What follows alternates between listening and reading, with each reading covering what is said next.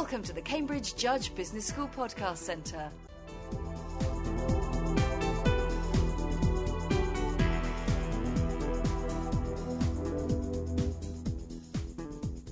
New research shows that the arts and humanities make a significant contribution to the UK economy, in part thanks to researchers being so highly connected with UK businesses. The report, Hidden Connections, was commissioned by the Arts and Humanities Research Council and charts the extent of interaction with the private, public and third sectors. It surveyed over 22,000 academics, including 3,500 from the arts and humanities, plus over 2,500 businesses. There are 33 case studies of interactions involving arts and humanities academics. The report highlights the importance of mutual understanding and expectation in knowledge exchange. The research was carried out by Cambridge Judge Business School's Centre for Business Research, and a co-author is Michael Kitson, Senior Lecturer in International Macroeconomics. Was he surprised at the level of connection with the UK economy, especially when the analysis went beyond the narrow confines of commercialisation and technology transfer? I think that what's surprising from the research is that it doesn't fit the conventional wisdom that academics connect to businesses in the realms of science and technology, and it's unlikely to take place elsewhere. What we found out is widespread connectivity between academics, including those in the arts and humanities, with businesses, but also with other elements of the economy and society, including the public sector and the third sector. These are often hidden connections that are missed from the policy agenda. There's a focus on science and technology, and that's important. There's a focus on patents, licenses and spin-outs. They are also important. But what is also very important but often missed are the connections with many different disciplines, with many different parts of the economy, through many different mechanisms. It's far more complex than the conventional wisdom is often portrays it to be. Why is it that conventional wisdom does portray it in that particular way? Is it just an acceptance that this goes on and it's never recognised? I think so. There's a simple narrative, and particularly a simple narrative in the policy domain, that we need innovation to generate economic growth. Innovation comes through research and development, and innovation is helped through science and technology, developing new ways of doing things and developing new products and processes. And actually, that's only part of the story. We need to actually have, when businesses, for instance, if we just look at businesses, they connect with academics from a wide degree of backgrounds, not just scientists. So, for instance, in the realms of arts and humanities, they're often connecting for people in terms of design, improving the way things feel, the way things look, the way things are actually used by users. So there's often many different dimensions to the connectivity, but we often like the simple stories because it's easy to grasp. One of the sets of figures that I find particularly interesting is that nearly a third, 30% of arts and humanities academics are engaged with the private sector. It's higher in some disciplines. It's higher in the areas of creative arts and media. It's lower in some areas such as history and philosophy, and I don't think that's surprising either. I think what's important here is to recognise that a lot of academics, not in the traditional business or science disciplines, are connected to business.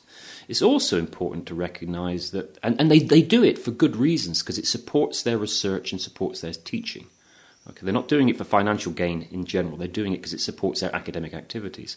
But it's also important to accept that many academics from many disciplines, including the science disciplines, might not need to connect to others to support their teaching and research. We shouldn't expect all academics to be connecting directly with businesses, but many academics do, and many other academics could do it in the future if they're helped to do it through help in terms of time and resources to manage these relationships. Would it be of a greater advantage to the academics to actually go out and make those connections, particularly passing on the connection and the knowledge to their students? Well, that's what they do. Many do pass these knowledge on to their students. It helps their teaching, it helps student placements, helps improve course design and materials. So these connections are they're integral to the teaching research process of many academics. But many academics also find it very difficult to do because these connections are not costless in terms of time and resources. You need to identify partners, you need to manage relationships, you need to sustain relationships. So you need these sorts of boundary spanning activities, which often requires resources, sometimes money, but more importantly people, to manage relationships. Connectivity is important. It's important for academics and it's important for their partners, but it's not costless. This point is made, isn't it, several times over, that it's the academics are in some ways restrained because of the cost and time factors. That's right. I mean, we've got to bear in mind There's a lot of pressures put on academics, particularly in times of financial difficulty. And we've also got to bear in mind in the UK we're talking about perhaps 125 to 130,000 academics. There are millions of businesses, so we've got to have a reality check that there's only so much potential for the academic community to connect. There's a lot of connectivity already there that's not recognised, but there is connectivity that could be improved and developed. Do you feel, as a result of this report, doors will now open, academics will try and push through those and make those connections? Well, I think it's building partnerships, and it's on both sides, both whether it be the partner, be it a business, or it could be a charity, or it could be the public sector, it could be the NHS. All of these sectors could benefit from connecting with academics, and the academics can benefit connecting with these sectors. But we need to have some resources to manage those relationships, sometimes what's called connectors or boundary spanners to help bridge these relationships. The important thing is you need to develop and manage relationships. You need people to manage and develop these relationships. You need these organisations to help do that. But they are not costless, and they do require resources. And that's a difficulty because the payback will be in the long term. And of course, we've got current financial problems. The report highlights the importance of, and you've touched on it, the mutual understanding and expectation in knowledge exchange. And the evidence shows that relationships are, interestingly, most frequently initiated by individuals in external organisations. That's right. I mean, it's often the relationships are developed often by individuals, and often those individuals may be in the business or maybe in the charity or maybe in the public sector. Because these institutions, particularly if they're large scale, will have people in them who are there to develop and manage relationships with academics. They have these people who have got these specialist skills, can bridge boundaries, bridge organisations, and go out and reach the people they need to connect with. The challenge we have is how do small firms, small charities, small enterprises, how do they connect with academics who may benefit their business or their organisational performance? That's a big challenge because often these organisations or firms do not have the in-house resources to do it. They don't know who to connect with and they don't know how to do it and don't have the resources to start the relationship or manage it. That's the challenge, how we connect many small enterprises, small businesses or small organisations with academia. I know that, and you've touched on this as well, that lack of time and difficulties are amongst the main constraints, but the difficulties caused particularly by internal bureaucracy. Well, the academics do certainly find, both academics and businesses actually find the bureaucracy sometimes associated with universities and connected with the universities problematic. I think there's a number of aspects we need to consider here. I mean, if you're a business or a charity or whatever, and you think that you may benefit from connecting with academia, you need to find out who it is. Remember, universities are a broad church of different organisations, different individuals, different faculties, different groups, and then individual academics. You need to find the route in and who to connect with, and often the bureaucracy doesn't seem to help that. I think what's important here, when we look at the constraints, again, often the conventional wisdom sounds plausible but doesn't fit the evidence.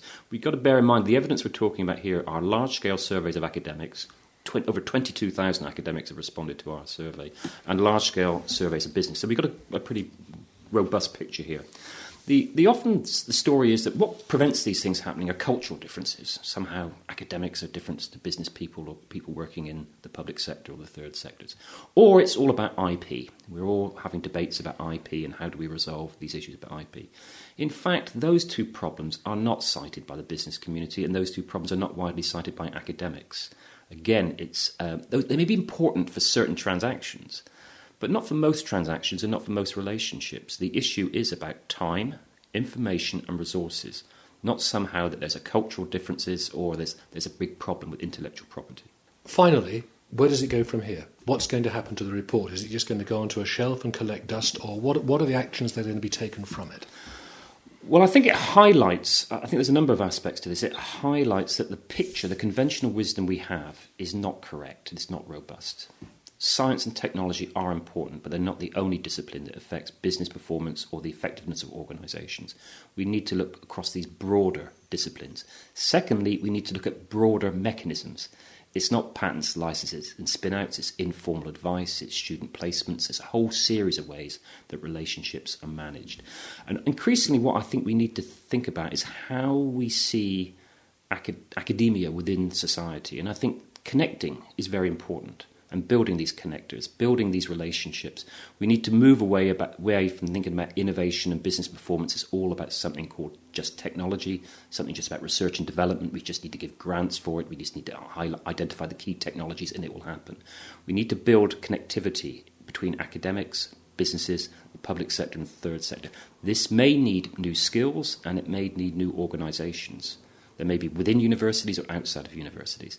But we need to rethink the way academics connect with the economy and connect with broader society. Michael Kitson, thank you very much.